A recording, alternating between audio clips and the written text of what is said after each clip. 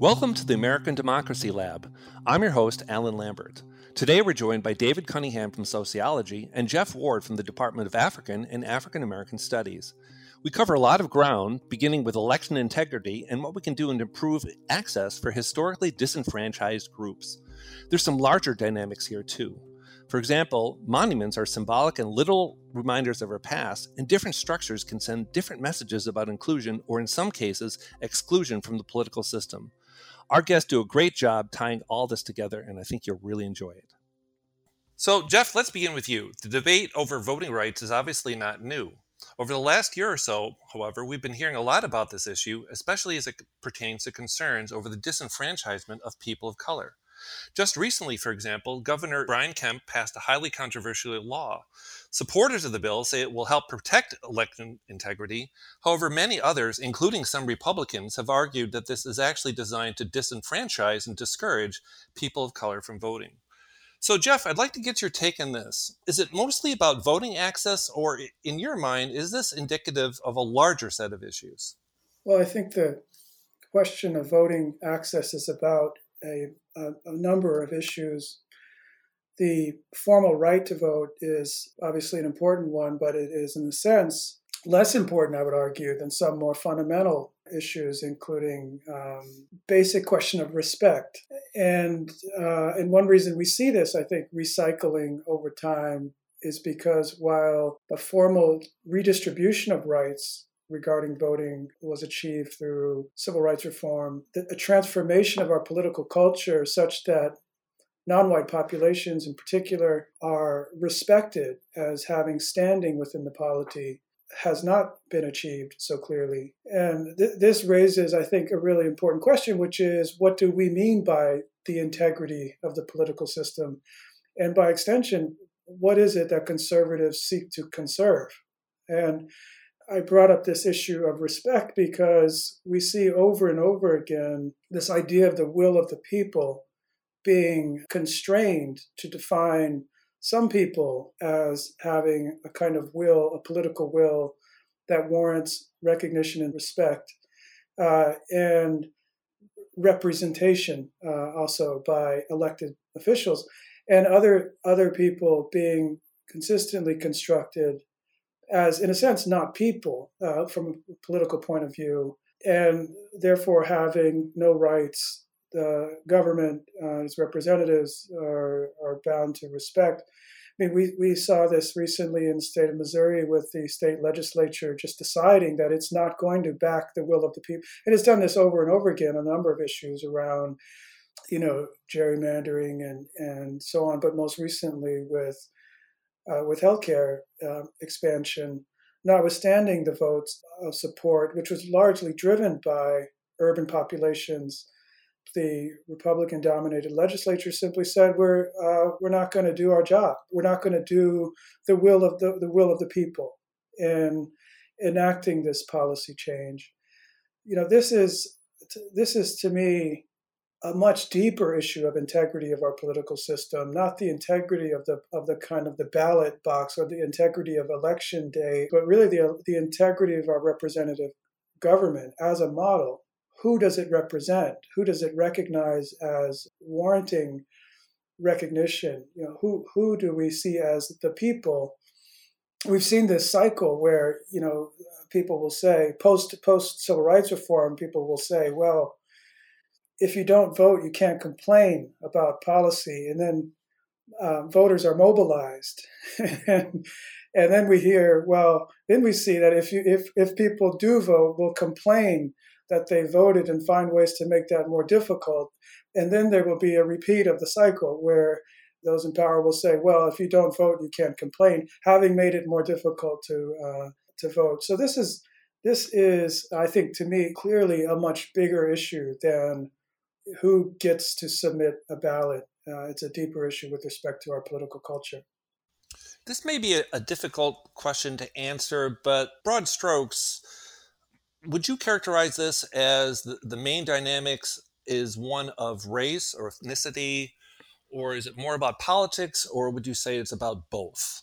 I think it's about the politics of race. And how race relates to ideas of power and relationships of power. It's not only about race and ethnicity; it's about other politics of difference as well. And it's a really complicated relationship. I mean, there is active suppression through policy and so on, and through the intimidation of voters and that kind of thing. But there's also evidence.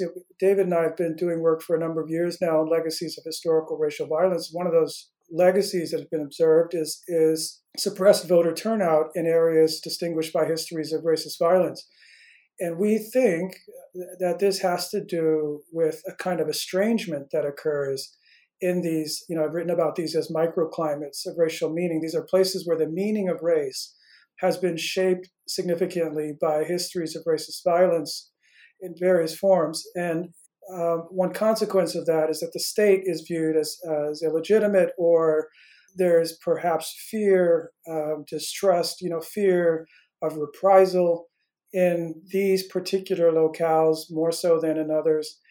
And so insofar as that's the case, a history of racialized violence is shaping a context where different polities are more or less inclined to participate in electoral processes, in part because they simply are more skeptical, I would imagine, about the benefits of doing so, not only because it might not translate into policies that address their interests, but also because of their potential costs. And, just to be clear to listeners, a lot of historical racial violence was motivated by the suppression of political participation, whether it was voting or social movement organizing and the like. So the politics of race have always been bound up with violence around political participation. Interesting. I'd like to swing back to that later on in this podcast, but for now, just want to transition to David here a little bit. So, David, the January 6th insurrection was an inflection point around the struggle for national identity. And so we saw a segment of our country organized around white nationalism and differences in police response to the event in comparison to the Black Lives Movement. So you've researched hate groups and their enduring impacts on contemporary issues. So what do you think accounts for these differences? Yeah, thank you. I really appreciate being able to be here talking with you both today. I feel like the insurrection on January 6th is important for a couple of reasons. One, because of what it represented as an event and because of the violence that occurred there, because of the challenge to our democracy that occurred there. But it's also, I think, an important window into broader political process.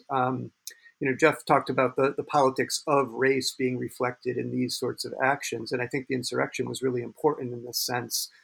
I've studied for a long time the policing of protest. And one of the things that I think is really important about the policing of protest, that it's really police and state policy playing out in public, right? These are mobilizations by the police in response to perceived threats presented by social movements or people who have grievances in some way.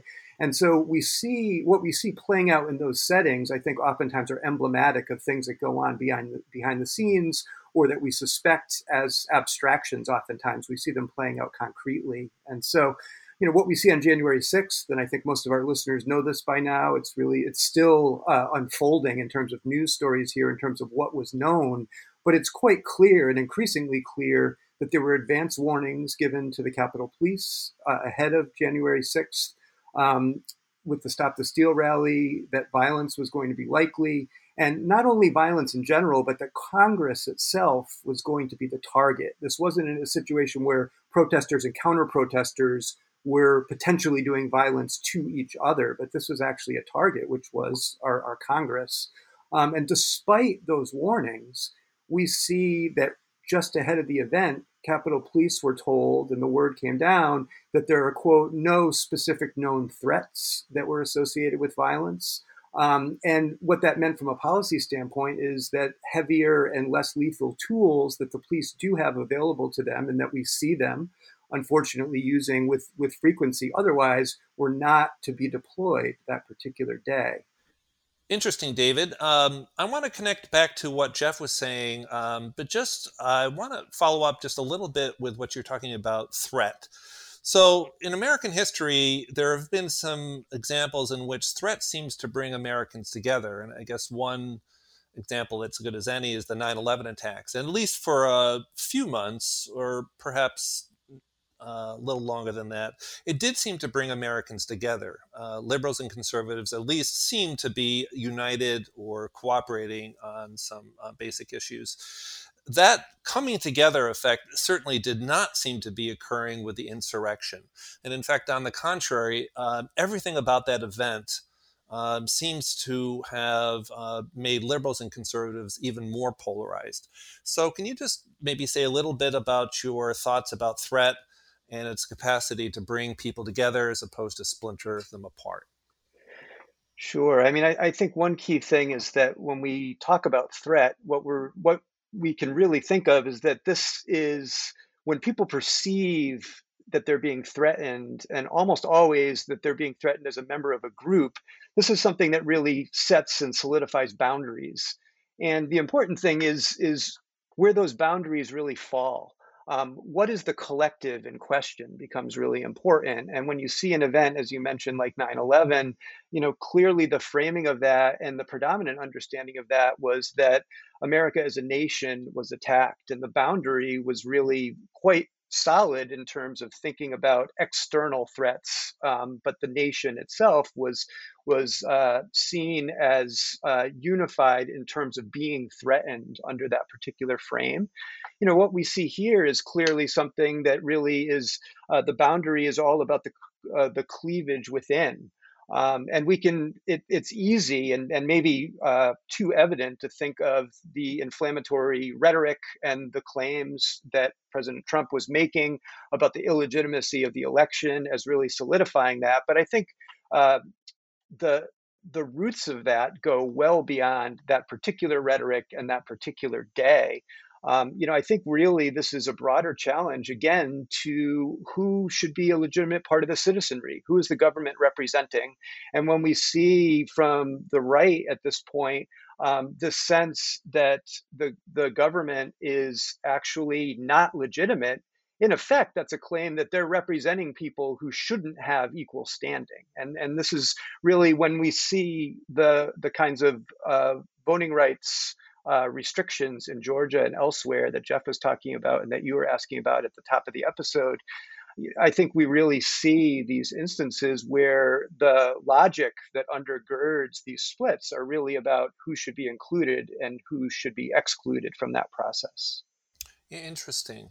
So let's bring Jeff in on this discussion a little bit. So, what I'm getting from this is that there are, amongst other differences, there's differences in the way that people on the left and the right, and also people of color, as opposed to whites, sort of their view on history, sort of that the conflict seems to be differences in the way that people are remembering history, what's happened, and also about differences in the direction they like to go in the future. So I guess let me ask you guys this, is that as we look forward, what do you see? Would you characterize yourself as optimist or pessimist with respect to the likelihood we can bring together these dynamics, that we can ameliorate some of this polarization? Jeff, let's begin with you. Pessimist or optimist along those lines? Well, I guess I'll split the difference and say I'm optimistic that we're moving in the right direction in some ways, although I'm pessimistic in the sense that the issues we're talking about are so deeply woven into the fabric of our society that they won't be addressed quickly by any means. But I think what I'm encouraged by is that we are talking more about collective memory and the issue of national identity, which is where I think we have to be paying more attention. And this is coming up, for example, in reckoning with the commemorative landscape and the values we extol through the veneration of this or that figure, or how we can recontextualize our history to tell a different national story and perhaps create a different national future. And I want to, your question began with the importance of history. Earlier, I was talking about the denial of political recognition historically and today for people of color and other disenfranchised groups. But At the same time, we have to, and David spoke to some of this, we also have to ask how this history and its legacy relates to the political socialization of white populations. And there's some really important work on this. And I'm going to mention one study by my former colleague, Kitty Calavita, who wrote about the racial history of immigration law, which is not immediately about voting rights. But what she points out is that because this nation's history of immigration law is one where explicitly and then in more subtle ways, whiteness was defined as the sort of criteria for belonging, she argues that that immigration law has played an important role in the political socialization of white Americans. She describes it as kind of reinforcing this notion that white people are, quote, masters of national space. And that reverberates in all kinds of ways, including the kind of over-policing and under-protection that we see and the role of civilians in that. W.E.B. Du Bois in The Souls of White Folks, this essay he published in a book called Darkwater, also wrote about the white ethos of ownership resulting from structural racism. He describes this, and others have written about this, as a whiteness as a kind of notion of dominion. He has this wonderful quote where he says, "But what on earth is whiteness that one should so desire it?" He's asking himself, and then always, somehow, some way, I'm given to understand that whiteness is the ownership of the earth forever and ever. Amen. Now, if this is the understanding of whiteness explicitly or consciously or subconsciously that many white Americans have, we can see why it is the case that, as social scientists have shown recently, many whites view equal rights as a zero-sum proposition. If others are going to gain rights, that means I'm going to lose my legitimate rights. I'm also thinking here of Aimé Césaire's work on colonialism. We talked about the boomerang effect of colonialism, where brutalization comes back to degrade humanity itself. And I would say also, so the brutalization of select populations, defining populations as non-human and subjecting them to human rights violations and so forth, ultimately degrades humanity itself. And I would say that targeted political corruption comes back to corrupt all of our politics. I think we're dealing with that today. So I'm optimistic in the sense that we're having more conversations about this, but I'm also mindful of how deeply rooted these problems of national identity and politics are. Interesting. David, what is your take on this? And you can respond to whatever aspects of Jeff's issues that he brought up. But along the optimism, pessimism spectrum, where would you fall? Yeah, like Jeff, I think I might kind of split it in the middle. I don't typically favor both and explanations, but I feel like, given Jeff talking about the sense of white dominion and ownership, the sense of constituting the political body through the sense, I mean, clearly the dismantling of that is something that almost definitionally is going to come with significant conflict and growing pains. And growing pains is a very kind way to say it. But this is not something that will just dissolve because, either a particular politician is elected to office or, there's particular policies that are passed, these kinds of things. And so I'm encouraged by the fact that we've made sufficient progress to really bring about this sort of backlash effect. I think that in a lot of ways, what we've been seeing over the last few years is really a product of the progress that has been made more generally around inclusion, or at least a recognition of the need for inclusion. And so there's a long way to go in that sense. But the fact that there have been gains in that sense, I think, have created the basis for this much deeper polarization in this case. And so, I'm optimistic about the fact that we're at least far enough along to be bringing out these cleavages and conflicts at this point. The more pessimistic side of this from my end is that, when we look back through history, and I know Jeff and I have done work that have tried to examine this in a variety of forms, and we look at political power over time as it's been racialized, there is a significant power and resilience to white supremacy across generations. And, you can look back and you can see the variety of means through which we've seen these retrenchments, these reactions to gains for inclusion, and a way to kind of solidify these boundaries. And, that maybe the concrete instantiation of this are these voting rights restrictions, et cetera.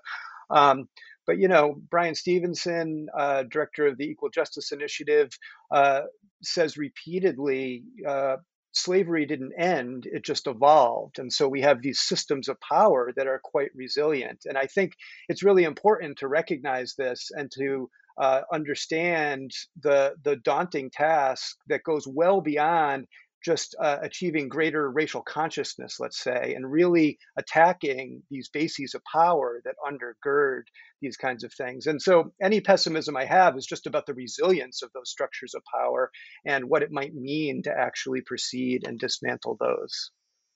I want to shift the conversation for the last part of this podcast to more of a forward-looking perspective. So what would it take for people to feel like they're part of our democracy? If we're going to look forward and think of some specific things that we could at least try, if it was up to you, what would you suggest as some remedies or at least things to try to fix some of these problems? Well, I think maybe I would start by recommending that people watch the four-part documentary "Exterminate All of the Brutes," which is this incredible film that's come out recently that capsulizes this crisis of white supremacist world system we've inherited, that we continue to kind of embody and reproduce. Why I'm starting here is because I guess one thing we have to do is address the problem of historical ignorance. And, if we are going to make some significant and sustainable strides in addressing these issues, we have to understand what the issues are and how we've gotten here. We have this problem of ungovernable whiteness in our polity that is rooted in this idea of dominion I was talking about before. And it's like a Frankenstein, that's been created in our own and in global political culture. It's a kind of monster defying containment and defying reform. And so to address that, I think we have to first of all understand it. And by we, I mean in particular, white folks need to really grapple with this. I think in doing so, there will be an increased realization of the interests white Americans and others have in disavowing white supremacy and white racial dominance of political and other institutional contexts, of the hoarding of opportunity, which is rationalized by this idea that, that there's some kind of collective benefit. But I think I'm encouraged by the increased discussion of the ways that the politics of whiteness harm white populations. I'm thinking, for example, of Jonathan Metzl's work, Dying of Whiteness, which shows how white political behavior rooted in racial animus and resentment, anxiety, is contributing to premature death among white Americans vis-a-vis policy positions on issues like gun control and healthcare reform. I think if we continue to have those conversations, some of these issues will be addressed because people's political identities and behaviors will shift. Interesting. David, I'd like to get your take on this. So moving forward, how would you see things possibly improving, and what would be your recommendations? Well, I appreciate a lot of what Jeff was just saying, and I also appreciate how it links back to his earlier mention of the commemorative landscape. And when we see struggles over commemorative objects and the way in which we remember history, Jeff was talking quite a bit about the historical ignorance that kind of undergirds a lot of the ideology here. And when we see struggles over monuments, whether it be the Confederacy or other symbols of white supremacy, efforts to really not just shift our history, but really understand the power of canonical American history, traditionally canonical American history, and what that signals and renders silent around these kinds of racial histories. And so, I always feel like, and both Jeff and I, with a set of other colleagues, have been trying to work on and kind of understand struggles over the commemorative landscape and how monuments work and why they matter. And, they're sites within a community that are public. And, a lot of people will say, well, fundamentally, at the end of the day, do they matter that much? Do people really notice these kinds of things? But what they really are sites for mobilization. When people want to make political claims, they can use these aspects of the landscape to render certain ideas legitimate or illegitimate. And so, what I think is really important is some of the evolving understandings of how that matters, how our landscape matters. But also the deeper ways in which we seek to engage with this. I think one version of these debates are what should we remove and what might we want to add to the landscape. But one thing that I think is important too is to think more holistically about how these objects and how these sites speak to each other. And one of my favorite things, Jeff's probably sick of hearing me talk about it, but one of my kinds of favorite things to talk about in this way is a particularly important intersection in Montgomery, Alabama. And this is really an iconic area. So this is Dexter Avenue, that its terminus is the Alabama state capitol. And the state capitol there, of course, is where generations of segregationist governors resided. So George Wallace, maybe most famously throughout the Civil Rights era. Dexter Avenue, though, is also where Dexter Avenue Baptist Church is, where Dr. King was preaching when he was in Montgomery in the later 1950s. And you can see these buildings from each other. You can see the church from the Capitol and vice versa. And in that intersection, when you're right even with Dexter Avenue Baptist Church, if you look across the street, you see a stone that was placed there in 1942, and it celebrates the inauguration of Jefferson Davis. So Montgomery was the first capital of the Confederacy, and Jefferson Davis was inaugurated there. And that stone remains there today. But rather than removing it, what ended up happening more recently, about 15 years ago, is an equivalent twin stone was placed on the other side of the street. It looks just like it. It was placed there 57 years later than the Jefferson Davis stone. And this is a monument to a commemoration of the Selma to Montgomery Voting Rights March. And what's interesting to me is how the placement of that second stone speaks to, critiques, and ideally invalidates the sentiment and the idea behind the Jefferson Davis stone.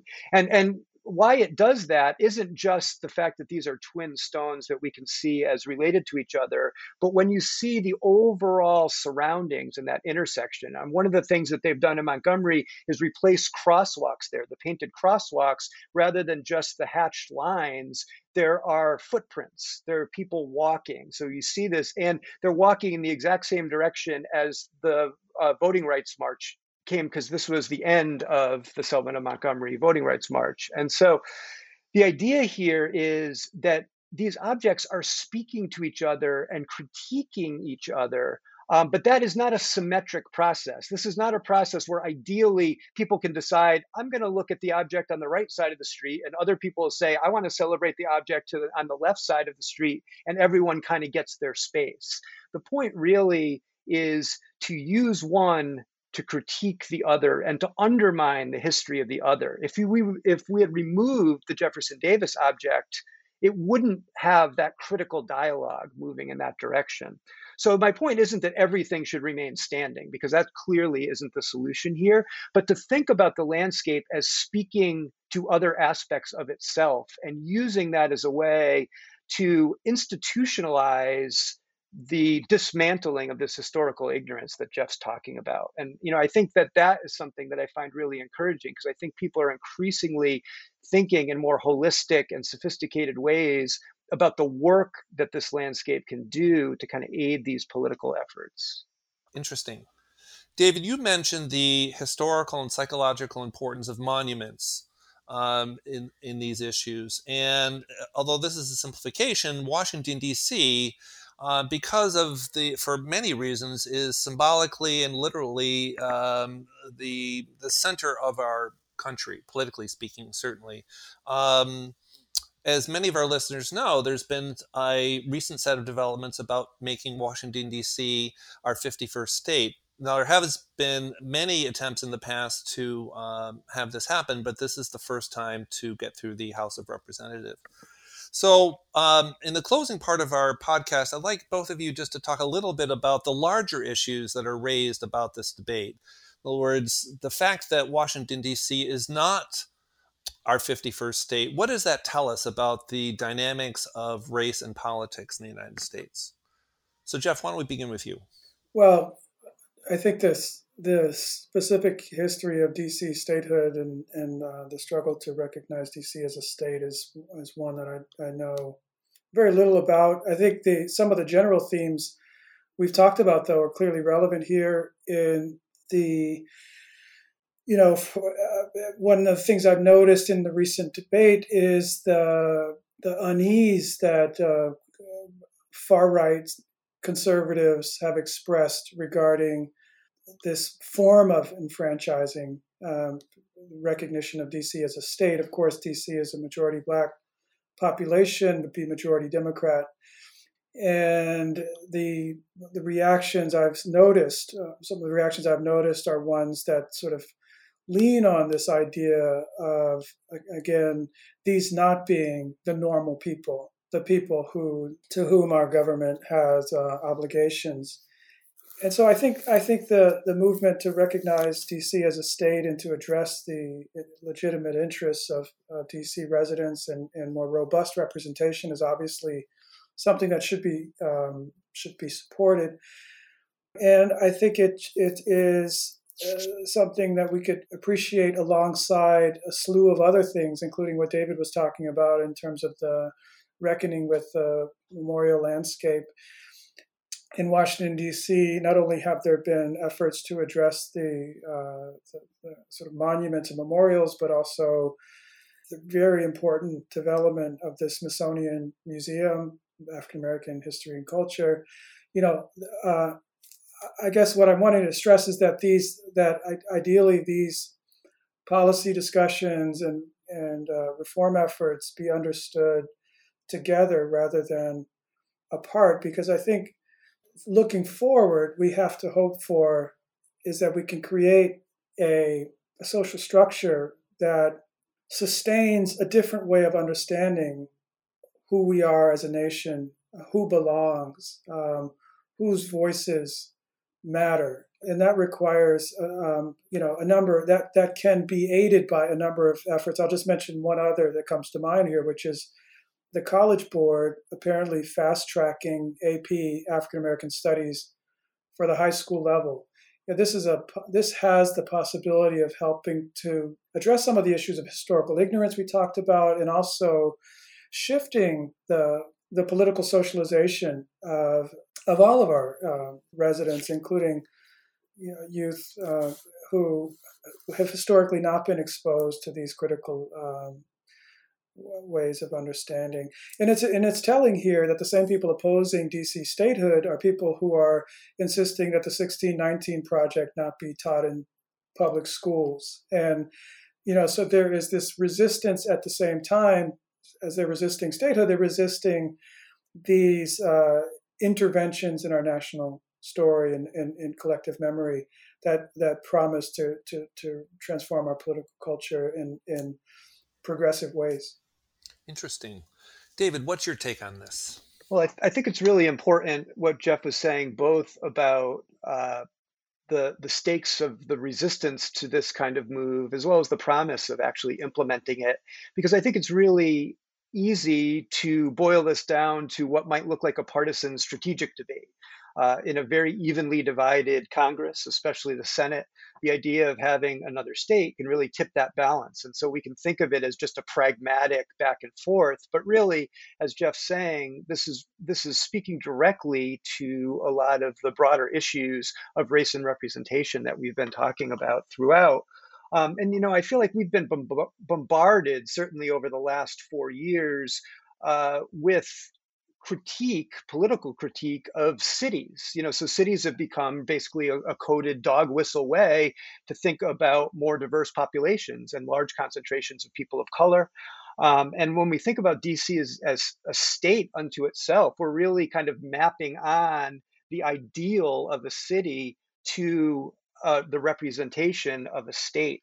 And so when we think about the composition of DC and the power that citizenry would have if they were granted statehood, I think it really plays into all the fears and the threats and the grievances and these really partisan boundaries that are being set here about who rightfully should be part of the citizenry, who should be represented electorally and otherwise. And so, I feel like this is a really important debate right now because it'll have political impacts, but also because it says a lot about where we are today and hopefully where we might be in the future in terms of thinking about who should rightfully be represented in our polity and through our electoral process.